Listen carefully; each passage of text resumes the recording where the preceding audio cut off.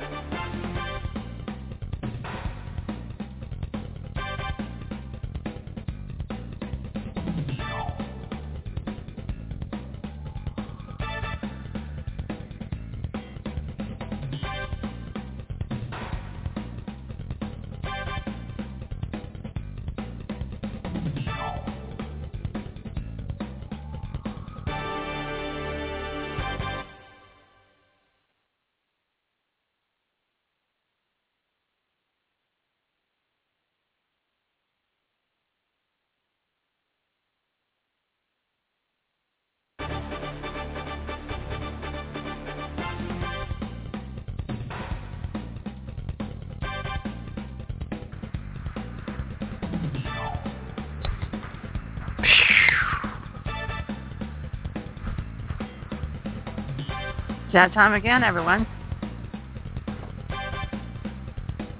We took a couple of days off. 7:09, yeah, I know, we're running late. So, sue us. This is live radio, and you get it when you get it.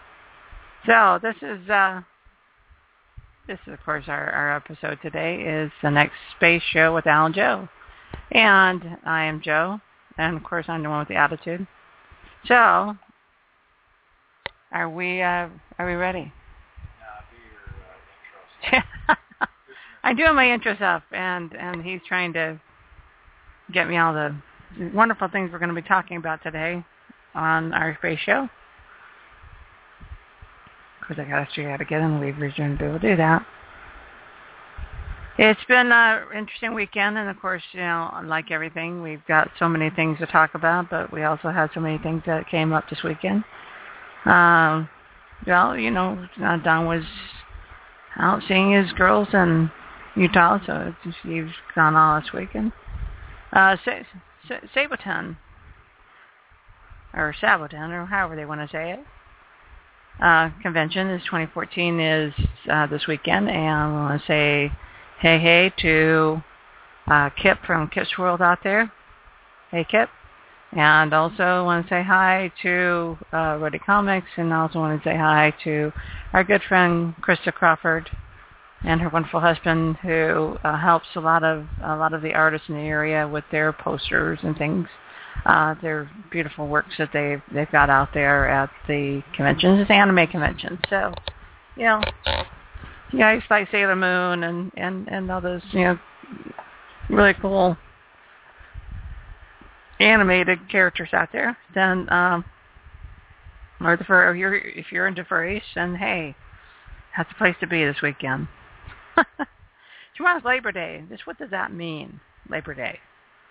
You know, somebody said, hey, you know, he's saying I get tomorrow off. It's Labor Day, and I look at him like, how nice for you.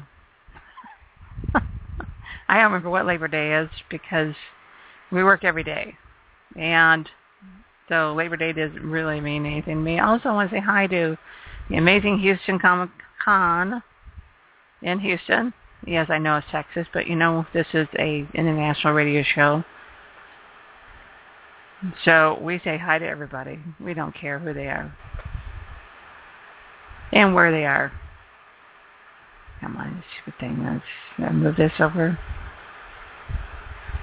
Does anybody understand Google at all with all those things that they try to do on this crazy thing?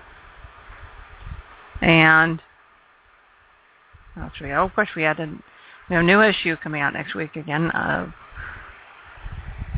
the WAD. The WAD is our newspaper. We also have it on webzine.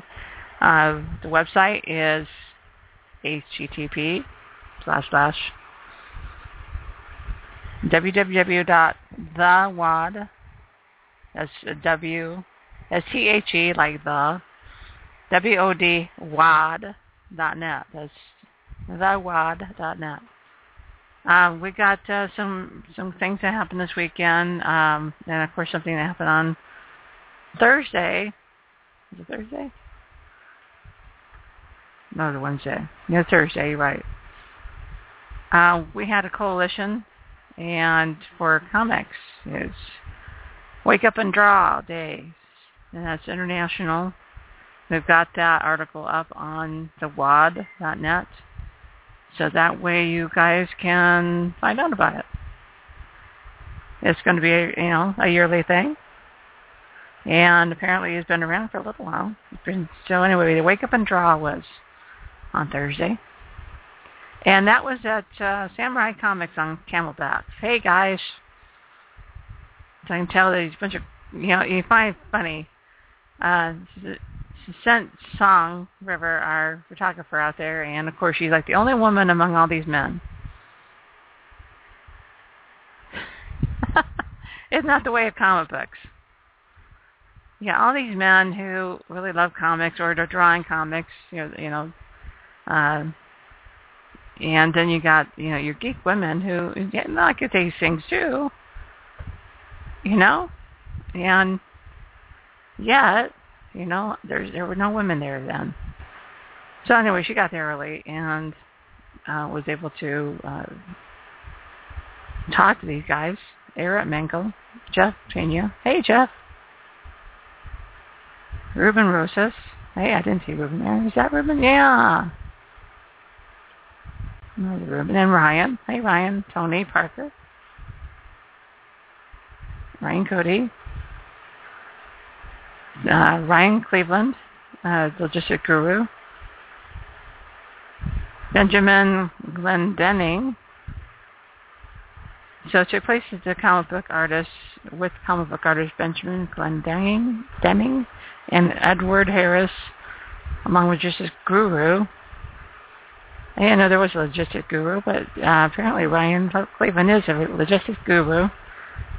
And numerous other artists. Of course, we love artists. They're our second favorite people in the world next to authors. No offense, guys. But I'm an author, so of course I love authors. So I'm going to give you guys the link to that so that we can find more about this, Hero Initiative Wake Up and Draw Day. I bet most of you didn't even know there was a Wake Up and Draw Day, so I didn't know before the other day either. If you find the things you find out when you become a managing editor of a newspaper that has to do with pop culture. You got to know all these things. So this is KWAD Radio, and of course it's going to be live, so that means you guys can actually call in, but please, make it pertinent to the subject, because we're talking about space exploration, we're talking about, settling space. We're talking about settling space, and so really, don't call us about horoscopes. Don't call us about, don't call us about, politics, because honestly it really has no real bearing on the space news and settling space, okay?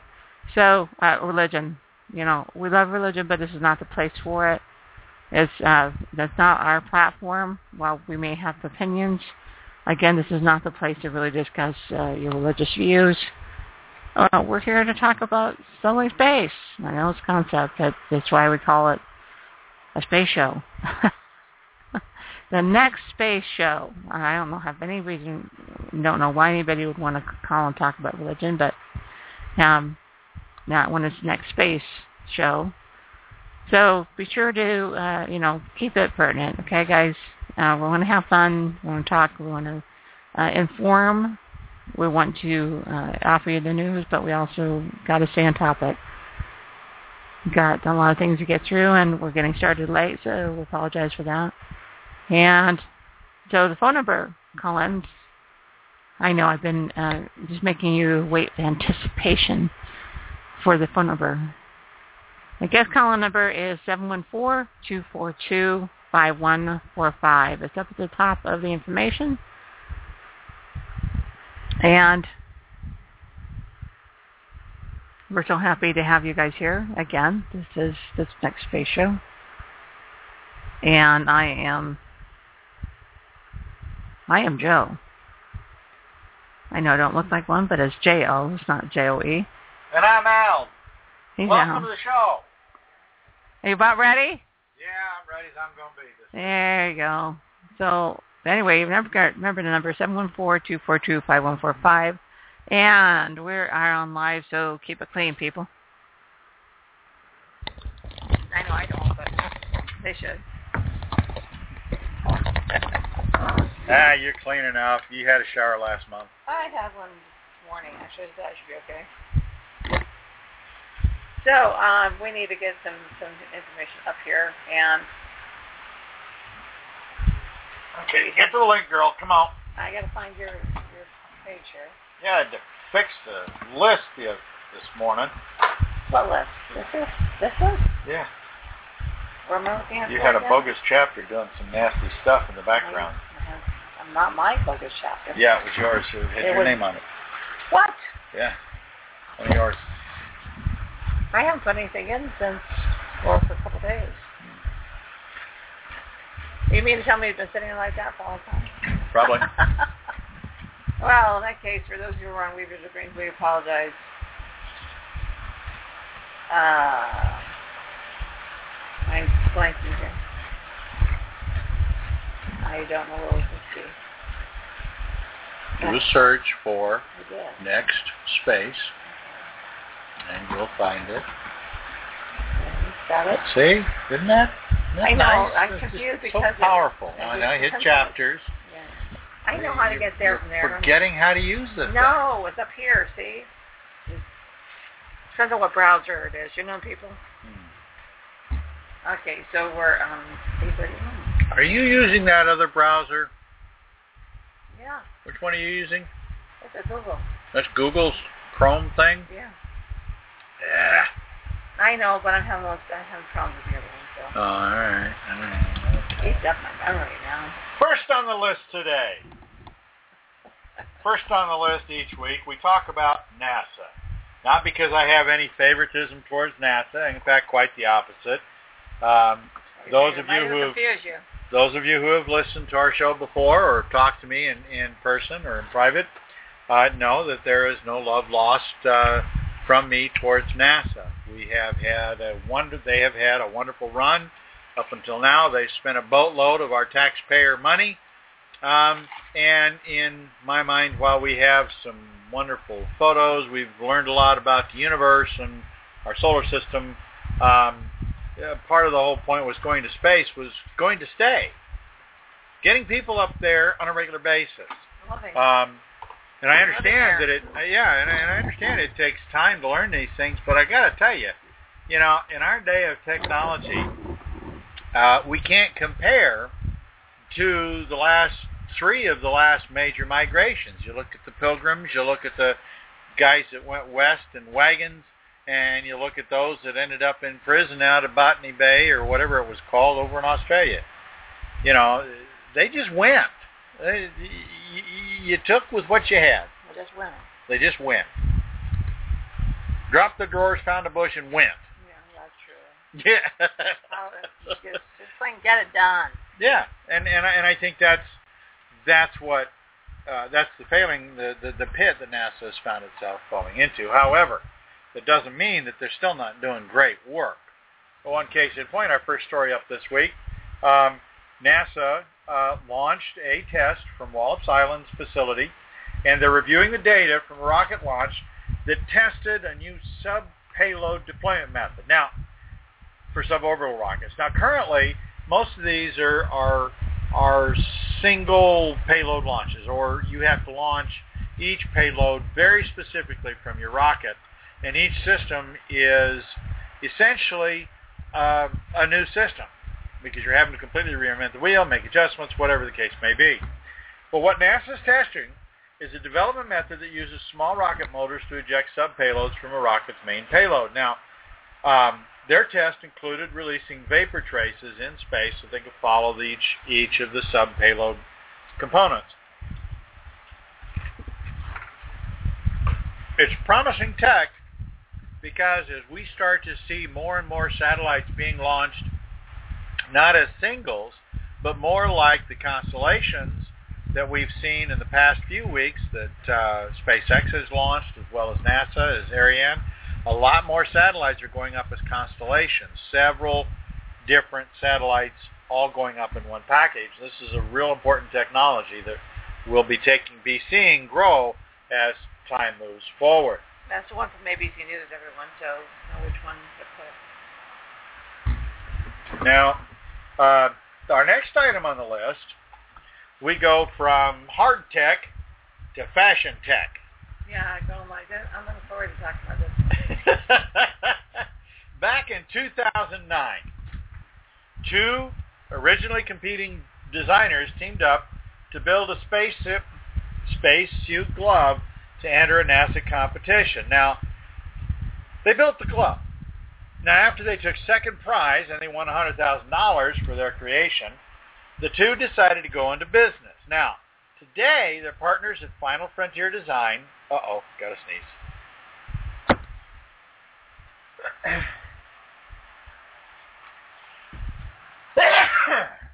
Oh, there we go.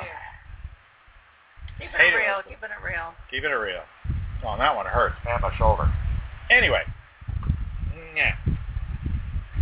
So they started this company, Final Frontier Design. They're now on their third version of their spacesuit after building the first one in 2010.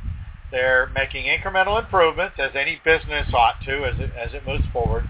And one day, the team hopes to sell its suits to commercial companies hoping to launch private astronauts. Now, in addition to just the link here on this particular article, while I was doing my search, I picked up a couple of more links. Now, the second link is more photos, a small gallery of their suit in action, guys actually going through testing.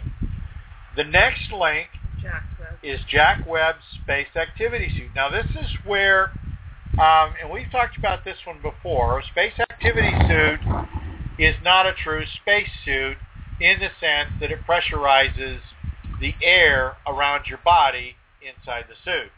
Space Activity Suit, read the article, you'll get a whole new appreciation for the challenges that people have in dealing with human bodies against the vacuum of space. Now, and then of course the fourth link here is what happens to your body in space. You got to read this one. Things aren't quite as bad as we used to think. You don't just kind of explode with your eyeballs peeling all over the faceplate like they showed in, what was that movie? That Sean Connery film with Outlander. Yeah, Outlander. I don't remember that one, but I do remember Total Recall where... Oh, Total Recall was another one. Where in Mars, eyes all started... Eyes bugging out, body swelling up, they're sitting there...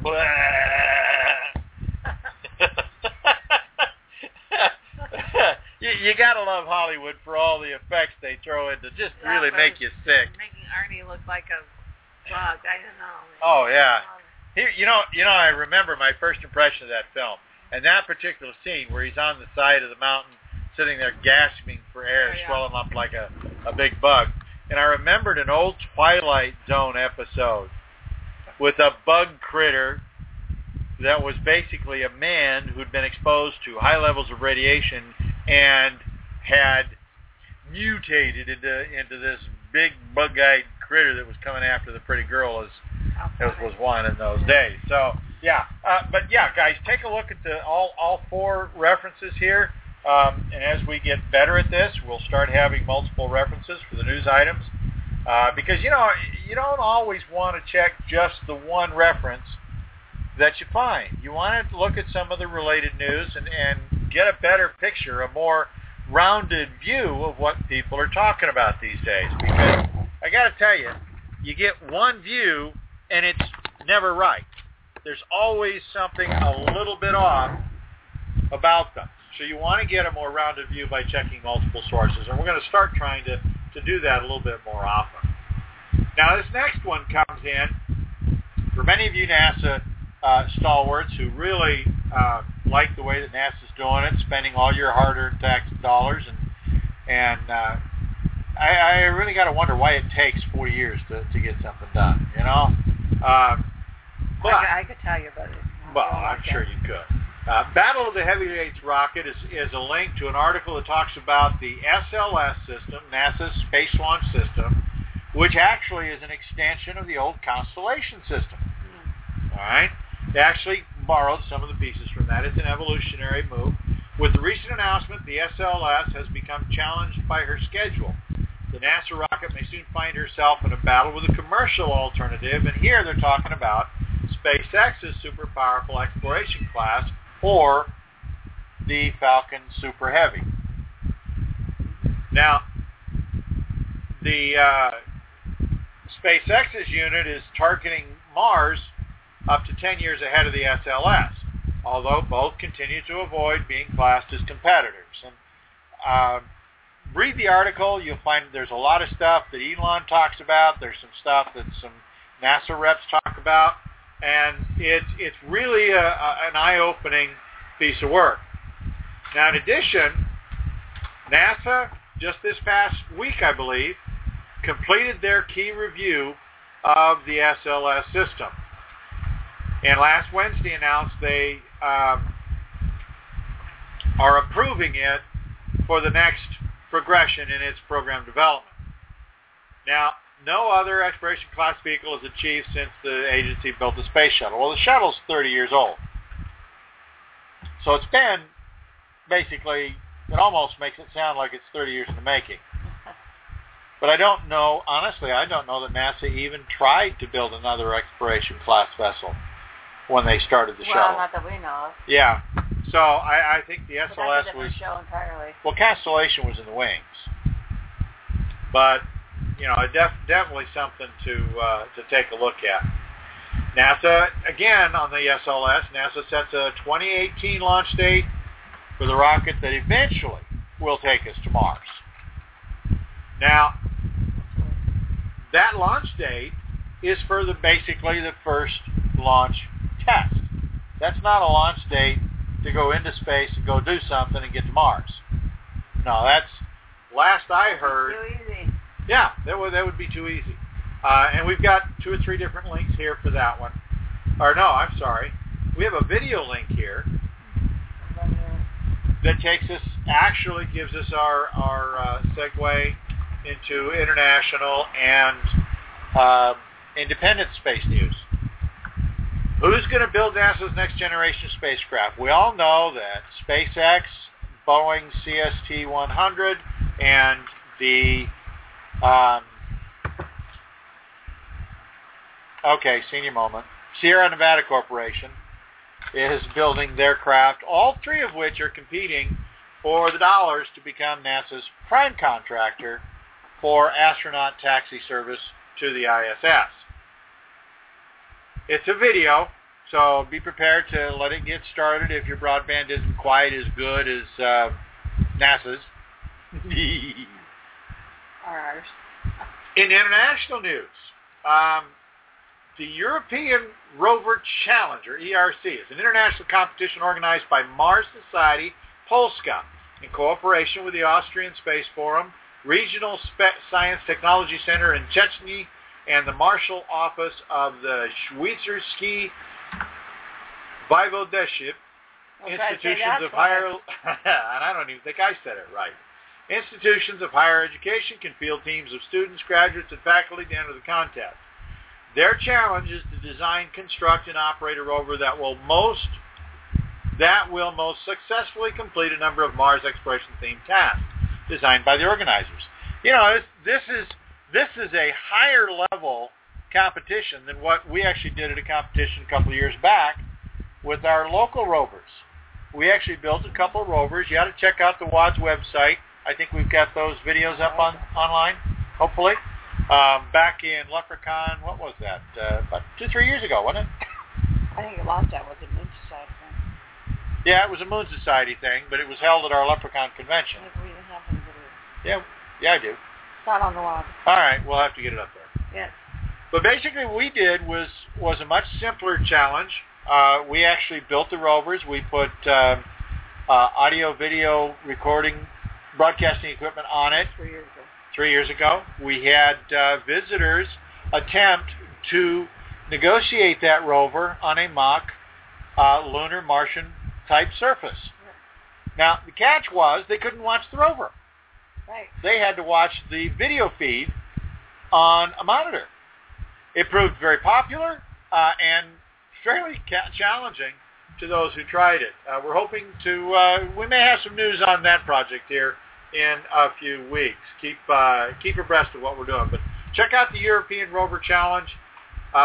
Also, for you Star Trek fans, Firefly fans, Serenity fans, for all you outer space travel fans who love sci-fi. Pretty much everybody in the world, I think. Yeah, I think so. Well, not everybody. The Amish don't give a rap. Whatever. They don't seem to care. Well, no. They like staying close to the dirt. Yeah. Physicists are manipulating waves to make a tractor beam. Now, okay, it's a great headline. Yeah. But what it really means is that they're using water tanks. If any of you have ever seen a wave tank, these are relatively small. They use different types of wave generators to generate waves. They're studying the behavior of the waves, how they can use the waves to do different things. Now, what they've been able to do is manipulate the waves in the wave tank so that they can take, for example, a ball on the surface of the water. They can push the ball away. They can draw the ball towards the wave generator. They can move it from left to right. They can slow it down, speed it up. This is interesting because generally we think of waves as simply transiting in an outward circular pattern, moving farther away from us at all times. But when you start using interference patterns in waves, you start getting behaviors that allow you to actually control an object at a distance from you. Now, the downside is that we're not talking about doing this in space yet. But they are doing exciting things with this, and given when you look at fluid dynamics, you look at wave behavior, there's no reason to think that if you can generate a certain type of a wave in space, sure, you could generate a tractor beam, which could be an interesting idea. Right now they're thinking of more earthly pursuits, such as controlling oil spills, leading to a better understanding of how moving water develops into rip currents. That would have helped us. Yeah. Oh, yeah. Those two things. This is some interesting tech. We included it here because, again, that title prompts us to think about space travel and tractor beams in space and so forth. Now, here's another one, new tech in the international community. Shields up, ready for Mars shot. Roberto Battistone, professor of physics at the University of Trento in Italy, and his colleagues are developing a remedy that sounds like something from the Enterprise. Again, we're looking at science fiction for our model, but these guys are actually making progress. The link takes you to an article that talks about their space radiation superconductive shield, SR2S. And basically, it's a superconducting magnetic energy shield. Now, here's the difference between what we've seen before, especially in recent news, that talked about using a huge magnetic field around astronauts heading to Mars. Most of the magnetic fields we've seen before take a tremendous amount of energy to generate this field. What these guys are suggesting, and this I hadn't seen this before, although I'd heard it mentioned that superconducting the coils would make a difference, I didn't realize how much it could. The article goes into some detail, but apparently once you superconduct the conductors, or once you supercool the conductors, and if you're in space, you're essentially supercooled. Well, of course. All right, minus 200 and some odd degrees. I think that's pretty super cool. Wow, super cool. Once you get the field charged, theoretically they're saying it stays charged. So you don't need the big electrical boost to fire the things. For those of you who remember, was it in Star Trek, I think it was Enterprise, and in the early episodes of, actually in all the episodes of Star Trek and Next Gen and Voyager, all the rest, you had this phrase, shields up. And when you get into the nitty-gritty of talking about those shields, there was a time frame that it took for the shields to charge up to be usable. And it's not something science. Automatic. It's kind of like, people think build it up. Automatic. Yeah. It's not. No, even emails these days are taking time. Well, it's scary thought that. It's got to bounce all over the place. And so same thing with for shields up, it does take a certain amount of time for that to happen. And the thing of it is, again, we include this week because it's a technology. It reminds us of science fiction. It is an out there kind of thing, but it's promising, and we will keep tabs on this to see how well it goes. Moving on to private space, Sierra Nevada, Boeing, and even SpaceX have all three been in the news for the last 2 weeks as NASA ramps up for its final decision on who will be the primary provider for their space taxi contract.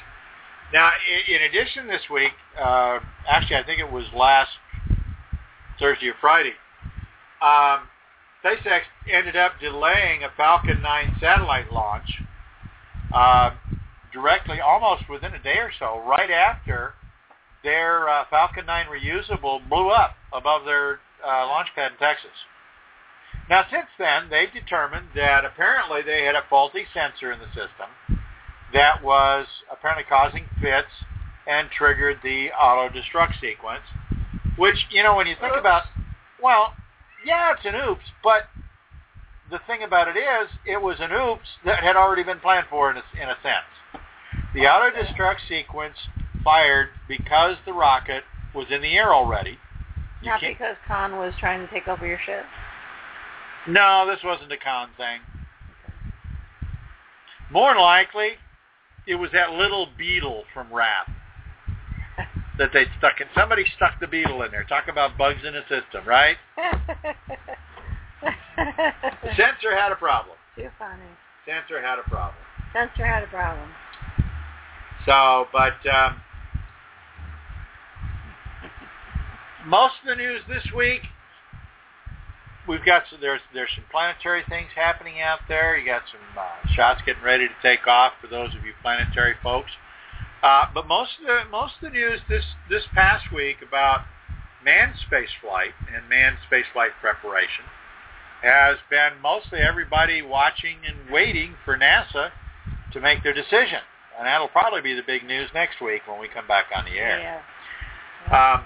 But I want to touch on something in our commentary section, and so we're going to take a brief break here and give you all a chance to go get a drink, go potty, and come back to be able to listen, chime in if you wish, and we're going to start our commentary after the break. And station identification. The phone number is 714-242-5145. If you wish to talk to us, you wish to, I don't know, stalk us, I don't care. So, just come on out. It's KWAD Radio, and this is Patty Hultstrand, and we're going to take a brief break here for you guys. Go grab something to drink. We'll be right back.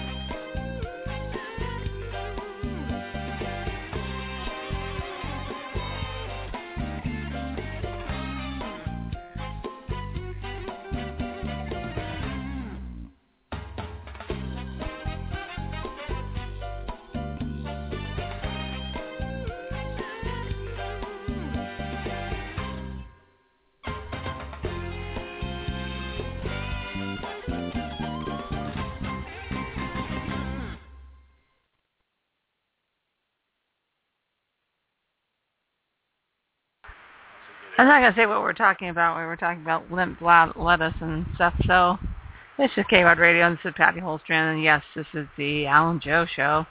We're talking about the next space. So we're talking about commentary, and we're in the commentary section. So what are we going to talk about today?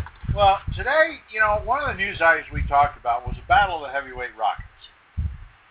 And, Saturn V was considered a heavy lift. Pretty much the big daddy of them all since. We had the shuttle, which could be considered a heavy lift. I mean, it lifted entire modules for the space station. And the Soyuz and the Angara are both considered reasonable heavy lift. But we talk about these days of using heavy lift to get us to Mars. Everybody seems to be of the opinion that you have to have a heavy lift rocket to send your people to Mars. And so the commentary this week is why? Okay. All right? If you're going to do a Lewis and Clark expedition or a Mars Inspiration expedition, where you're going to send two people whose job it is to go over to Mars, take a look around, and come back, then a heavy lift makes the most sense. But let me ask you, you're going to spend, I think the price tag is between $5 and $50 billion to build the rocket, build the components, pay for all the supplies, get it into orbit, get it onto Mars, and bring it home. It's going to take 2 years to come back home, and they may or may not have anything to show for it other than a bunch of pictures and so forth. Now, we'll have extra knowledge about Mars. Space rocks and sand. We very well may have more space rocks and so forth, depending on the type of mission it is. And they're going to send between 2 and 4 people. But I gotta ask the question, for $5 billion, or $50 billion for that matter, why are we not following the model that the maritime business did? Basically shipbuilders. The model that the railroads followed. The model that the airlines followed. I understand the railroad, railroad, because when they were building, they were moving out from wherever they were, and that they kept going. I don't understand what you mean by airlines. Well, think about this. When the airlines first started, did they build the biggest dadgum airplane they could build to send it to one destination and throw it away? That would be, No. That would be ludicrous. That would be ludicrous. It was ludicrous in the early 1900s to build one colossal airplane to explore the West Coast and come back. What you see by ships, we didn't dispose of them as soon as we used them. Exactly. You don't build something to throw it away. Now, that's just the first argument. But let's look at the economics of this. All right? Setting aside the idea of throwing it away. All right?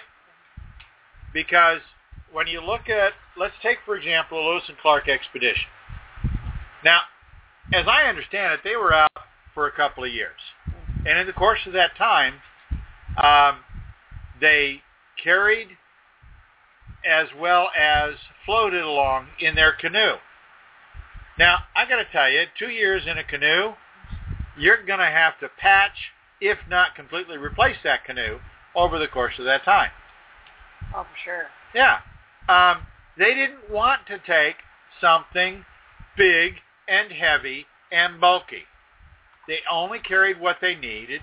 They worked with low tech rather than the highest technology of the day.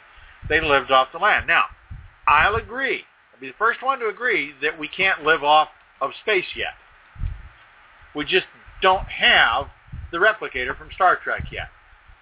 That would be cool, though. Oh, that would be very cool. But it's also energy intensive. Yeah.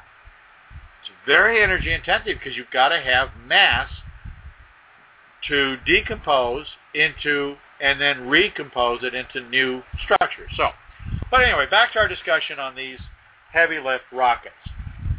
And the point that I want to make is when you're building a way to move large groups of people from one point to another, we have several examples. We got the shipbuilding, which started way back before the Phoenicians. I mean, people have been building canoes for thousands of years. But they didn't build a canoe, figure out how to build a small boat, and then build a gargantuan ship to go one place and come back. They didn't do that. They built progressively larger boats, or canoes, and then boats, and the idea was to extend their territory first. Yeah, it was a long trip, wasn't it? Well, yeah, they left from St. Louis and went west. They knew Thomas Jefferson. Yeah. Commissioned by Jefferson. Yeah. People don't realize Lewis and Clark was way old. Well, actually, I thought they were older than that, but apparently, again, the expedition was commissioned by President Thomas Jefferson. I think he was, our second or third president? Third, yeah. So shortly after Louisiana Purchase, which, of course, Louisiana was considered to be half of our country right now. I mean, it was cut in three portions. It was a third of it. It was a third of the country. Spanish territory. Florida was still in Spanish territory, and so was all of Texas. Yeah. Well, most of it. Well, I guess that's Louisiana over there. Yeah. That's Louisiana there. So all of this, all the way to Canada, was all Louisiana. Yep. And then we didn't even look at it. Right. But the point of the commentary tonight is that I truly believe that based on historical precedents of the development of several markets, if NASA is working very hard to foster new space, to foster private companies to move into space, then we have to have a reason for them to build a business around space travel. If you're going to do that, you've got to have business operating in space. That means infrastructure, jobs, and above all, people executing those jobs. You don't need a frickin' heavy lift rocket to do that. You just don't. It is a $5 to $50 billion boondoggle, and even NASA admits that the mission for this rocket that they're building is still somewhat undefined, because this rocket is going to evolve even further. To my examples, we look at shipbuilding. Shipbuilding, yes, we have the city-sized ocean liners, but how long did those ocean liners take to get built? They didn't try to build an ocean liner to go through the Caribbean and around the world in the late 1800s. They built them to go to Europe and come back. They didn't have to be god-awful huge steel monstrosities like they are today, that when they get stuck on a sandbar, they tip over and drown half the people on board, as we've seen happen rather 3 or 4 times recently. And there's nothing wrong with building a big ship if you've got a market to support that ship making more than one launch. And right now, we do not have an economic reason to build the SLS. Even as we look at rail and how rail grew, railroads didn't build huge cars to carry god-awful huge things for a one-way trip to the West Coast. It was cheaper to send it by boat. And in our case, it's cheaper to send up pieces on smaller rockets. When we then look at the airline industry. The first one took 30 years ago.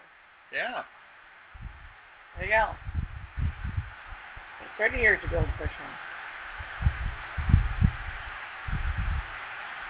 Now, when we look at air travel, even the largest aircraft that I know of, the C-5, and I think the Russians have one slightly bigger, it's a cargo craft for hauling big tanks or rocket shells. And it wasn't even built until there was a need. The C-5 wasn't built until there was a specific need to haul that much cargo all at once.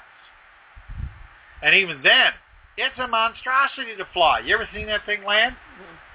Its wheels come in crooked. It lands sideways, almost.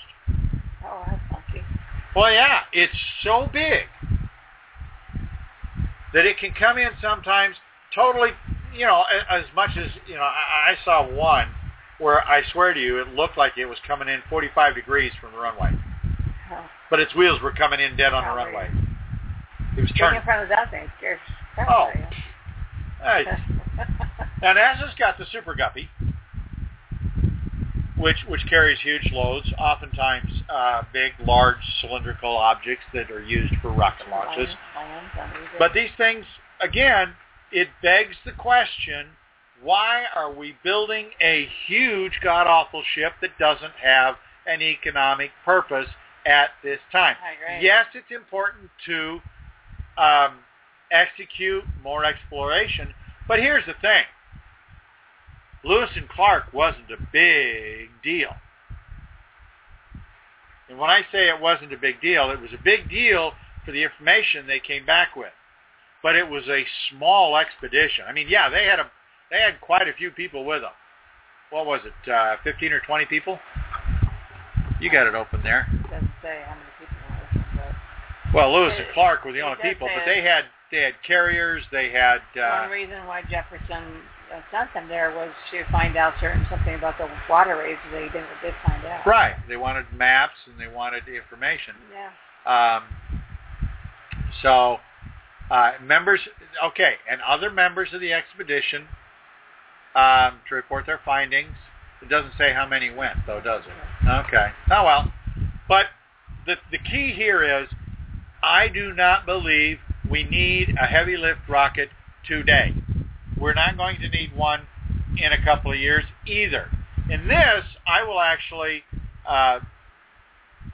challenge Mr. Musk at SpaceX, because I think SpaceX's plan to be able to assemble a heavy lift ship, the Falcon Heavy, by using multiple cores is a great way to go. It's modular, it makes sense in business, and you can add cores as you need to get the lifting power that you desire or you have economic value for. But to build a single rocket whose sole purpose is to shoot a boatload of crap all the way to Mars, it's like some kid building a great big huge slingshot because he's PO'd at the guy down the street. Well, don't give him ideas. Well, there's that. We do have one of our own that. Anybody wants to rent it, just, don't tell them where to find it. Right. So as we wind down this week, I leave you with this question. Why do we need a heavy lift or a super heavy lift when economically and from a business standpoint, it makes more sense in the short term to develop the marketplace that is Earth orbit, to clean up the trash in the process, which is a great way to provide jobs for people in orbit. We have two problems to solve. One is how do we house people in orbit, which is partly accomplished with the Bigelow developments and inflatable space habs, and also with the work that's been done to build the International Space Station. The second challenge that we face is how do we build a fuel depot up there so that we're not constantly delivering fuel up there with all of our rockets. Now, if you wanted an economical business purpose for a heavy lift rocket, it would be to lift large quantities of rocket fuel into orbit to a specific location as a fuel depot. And that would make sense. Yeah, would be. But only if you're going to use... a gas station. Right. But even then, not the monster gargantuan thing that is the SLS, because it's a one-shot deal for $1 million or more. We can't. That's unsustainable. Even to orbit, it's unsustainable. Super heavy lift rockets are ahead of their time. We're not ready for them yet. We need an economic environment in Earth orbit that we can develop and begin getting people into space to build the infrastructure. And then send people from those stations to the moon and then Mars. They didn't explore the Earth by sending a huge arc from Lebanon all the way to the New World. They explored and populated most of Africa, Asia, and Europe before they sent boats beyond the Atlantic Ocean very much. And they didn't send passengers until well into the 16th century. So we need to bide our time. We need to take a more measured, a more consistent, and a more long-term approach in our development of space systems that get us as a people into space instead of just a handful of explorers. Their time will come. But we need to develop the infrastructure now. And with that, this is Al saying goodnight. This is Joe saying yo. Well, that's it for tonight, guys. We're just sick of working us. We're done. This is another week. So stay tuned. We're going to put the show up for next week. And tell your friends. Tell your enemies. I don't care. So this is KWAD Radio, and this is Patty Hultstrand signing out. You guys have a great week. Hey, we're going to be here. We're going live music show for the Hey Girls on Wednesday. Remember, we had the bid issue with the water issue at our venue, so we are definitely going to be live there next Wednesday. That'll be at the Ice House in off of Thomas Road in Phoenix.